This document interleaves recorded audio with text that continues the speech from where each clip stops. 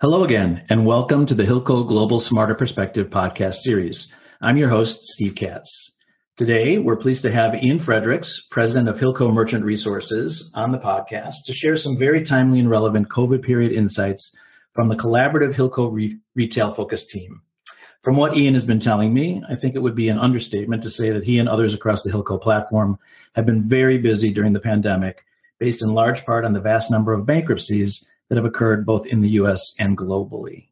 Just to put things into perspective, and I jotted down a few notes this morning as Ian and I were speaking, Hilco has been involved in closing more than 2,900 stores across big box, inline malls, strip centers, outlets, and other categories during the course of COVID-19, and is currently operating liquidation events at stores across all 50 states, 10 Canadian provinces, and throughout Australia as well.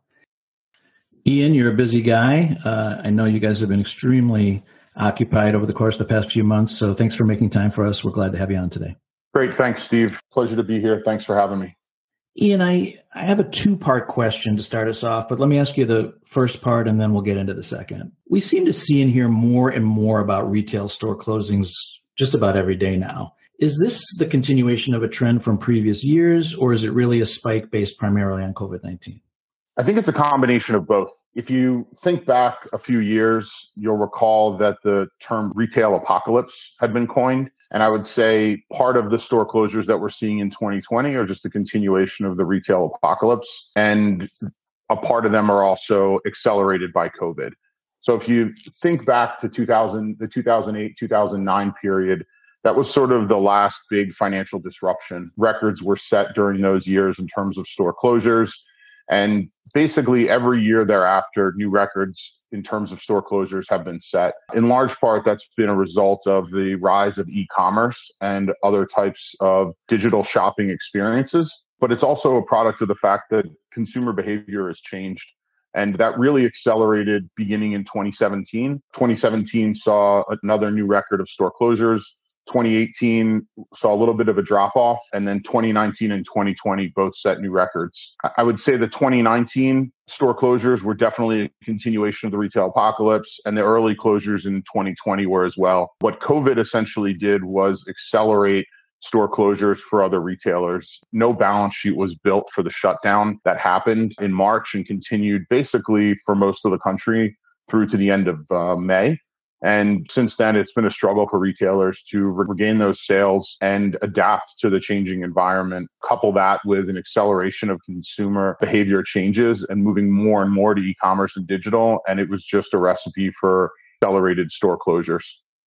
Okay, so then as a follow-up to that, based on what you're saying, are there any types of common attributes that you can ascribe to the companies we've seen file for bankruptcy in terms of either their condition or their level of distress prior to the pandemic? Sure. I think that the companies that have filed probably would have all filed at some point, especially the ones that filed later in the year.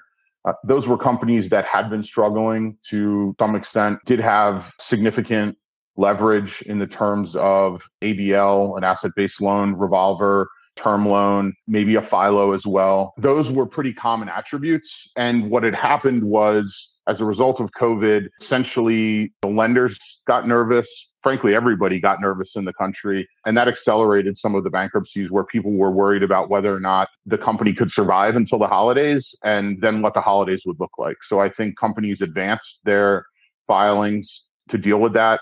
There were many liquidations, probably some that didn't need to happen, but the common attributes would be over leverage, large concentration in stores, and generally not a great e-commerce or digital platform.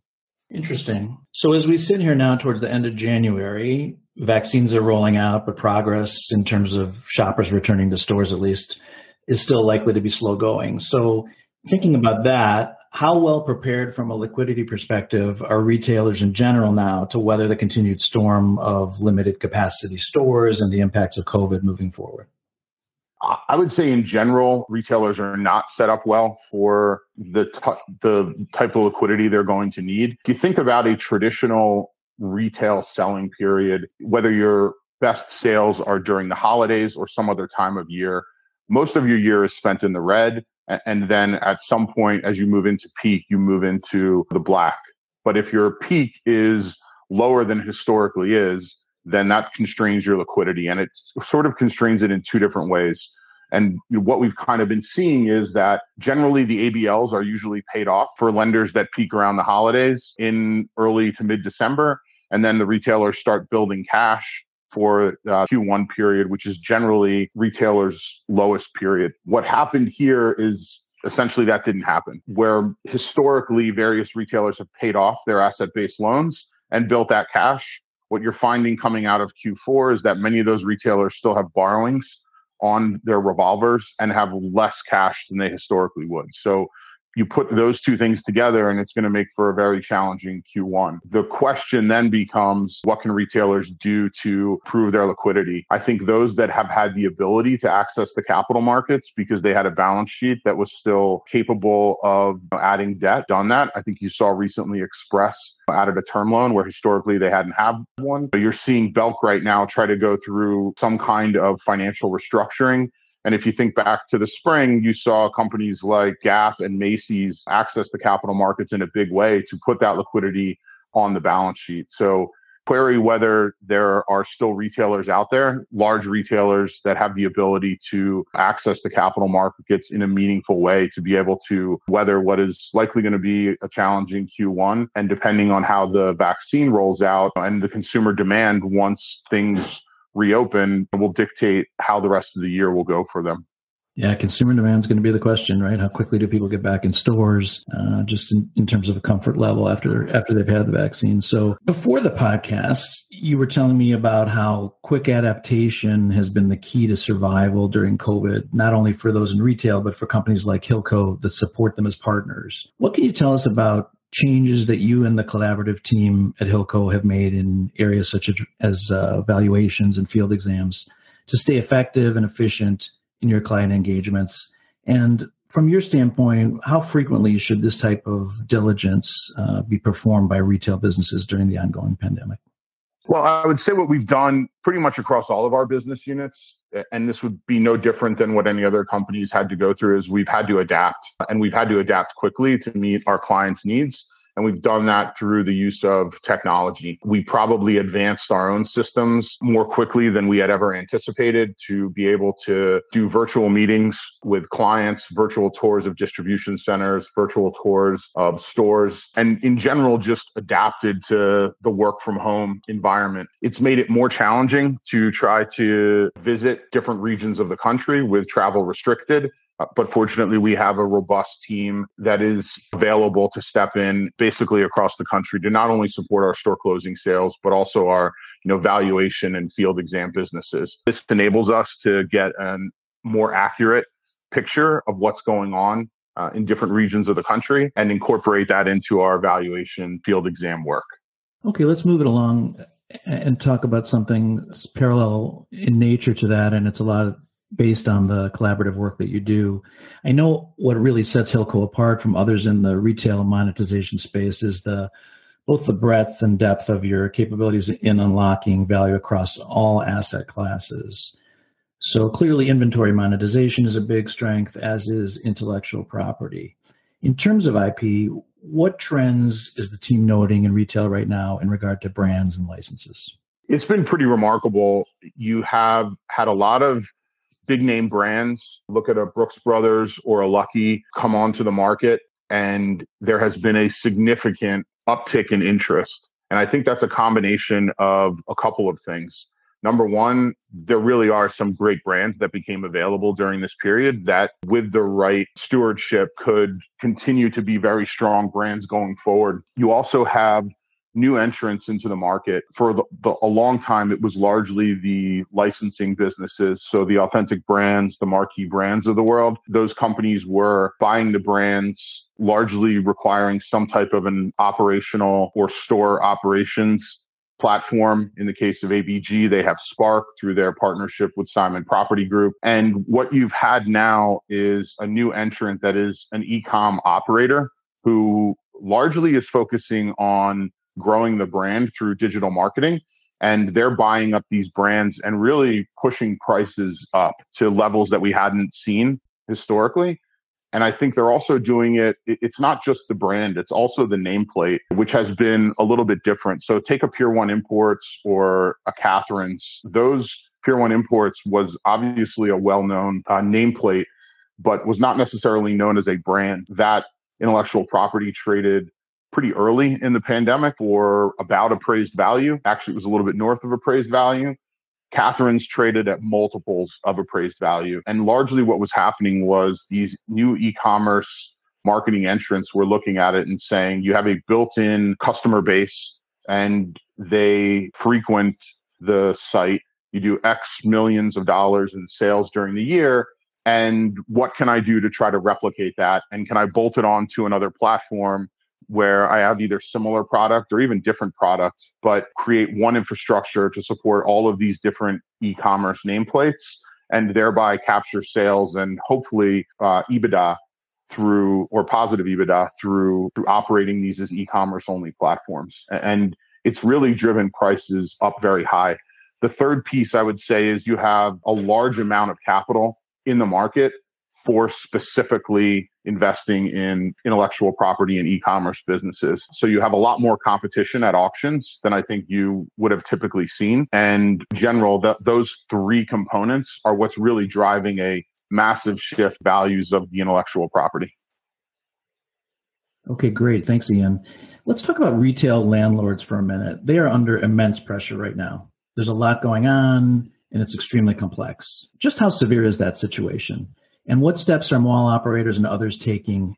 And are those steps working or likely to work? It's interesting. It's difficult to tell how severe the situation is with retail landlords. Judging by some of the stock prices that you'll see for some of the retail landlords, it would seem to be not that severe. But I think you have to dig more into what's actually been happening over the last several years. Retail landlords have, especially the really large ones, have decided that owning some of the brands or having an investment in some of the brands and continuing to operate stores for those brands within their malls is in the best interest of their companies. And it started with Aéropostale back in 2016, largely in the United States. And it's continued thereafter. You have an alliance between Simon Property Group and Authentic Brands. They've bought Forever 21. They've bought Lucky. They've bought Brooks Brothers. They've obviously bought Aéropostale, and there have been others along the way as well. So that's keeping the lights on.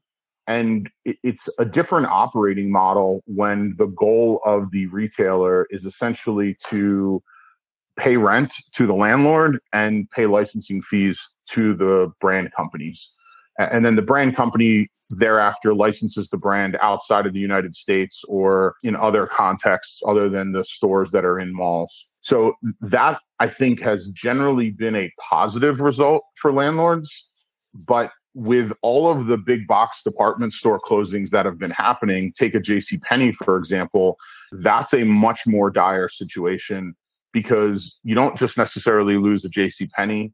You also potentially lose a lot of inline mall tenants because you cannot satisfy the co-tenancy requirements in those leases anymore. So I think when you saw Simon and Brookfield acquire JCPenney and spend 9 figures to do so, it wasn't because they viewed it necessarily as an opportunity to replicate an Aéropostale or a Lucky or Brooks Brothers. It was much more defensive. I'm sure they're going to try to replicate those other deals, but it was a much more defensive play to make sure they could keep the leases inside the mall continuing. The other thing that mall operators have been doing, and it's going to be really interesting to see what happens. If you think back to early 2019, the most recent example, all the discussion was around experiential retail and potentially creating situations where senior or other type of living arrangements to these malls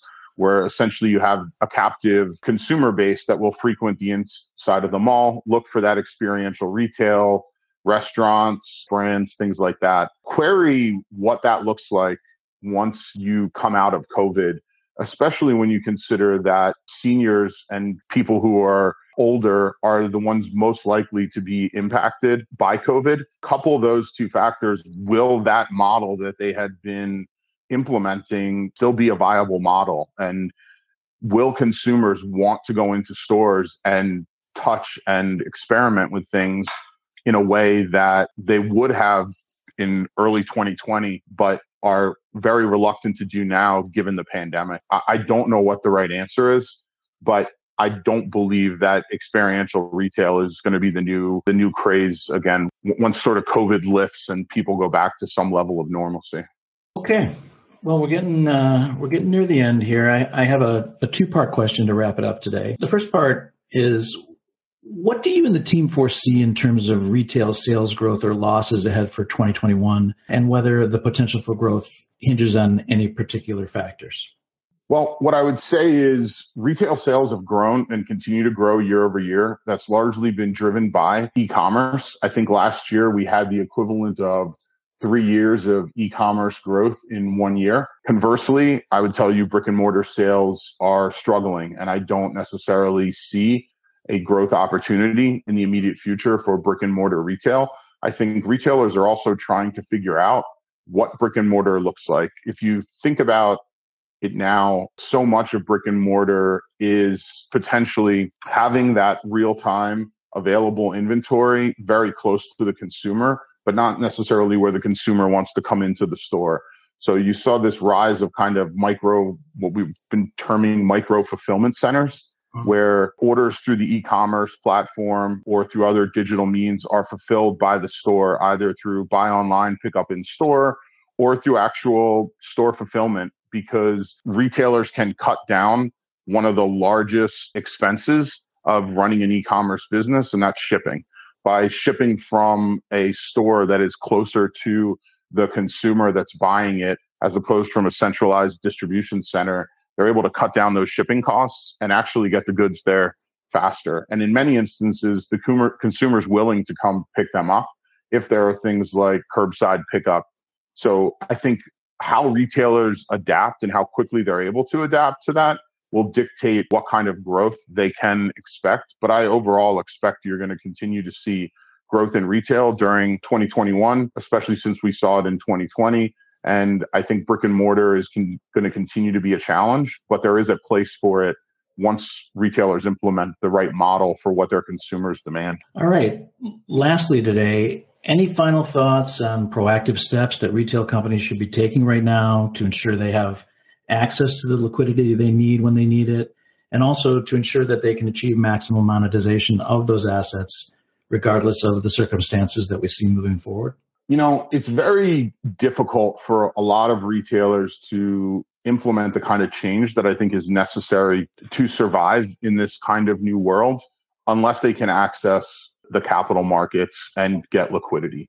The best way to do that is obviously to have reappraisals of your assets regularly, whether that's every 3 months or 6 months, depending on how your business is performing.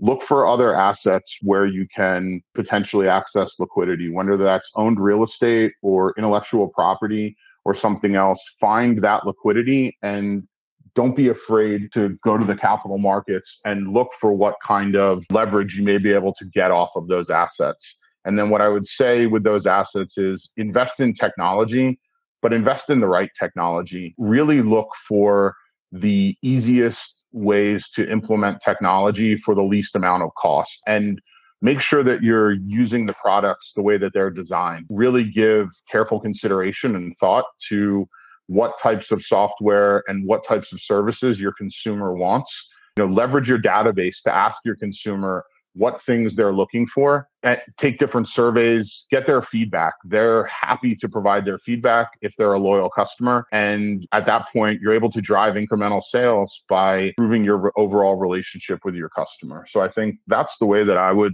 recommend approaching it. Well, this has been tremendously informative, very timely, Ian. Thank you. And I think it would clearly behoove retail operators and lenders with retail portfolios who have questions or concerns about those businesses to reach out to you and your team for perspective on their situation. So with that in mind, Ian's email is ifredericks@hillcoglobal.com. That's I as in integrated, FREDERICKS @hillcoglobal.com. Ian, it was absolutely a pleasure having you on with us today. Thanks, Steve. Glad to be here. Really appreciate the opportunity.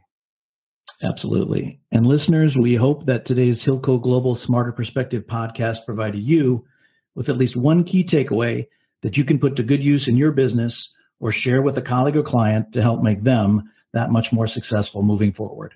Until next time, for Hilco Global, I'm Steve Katz.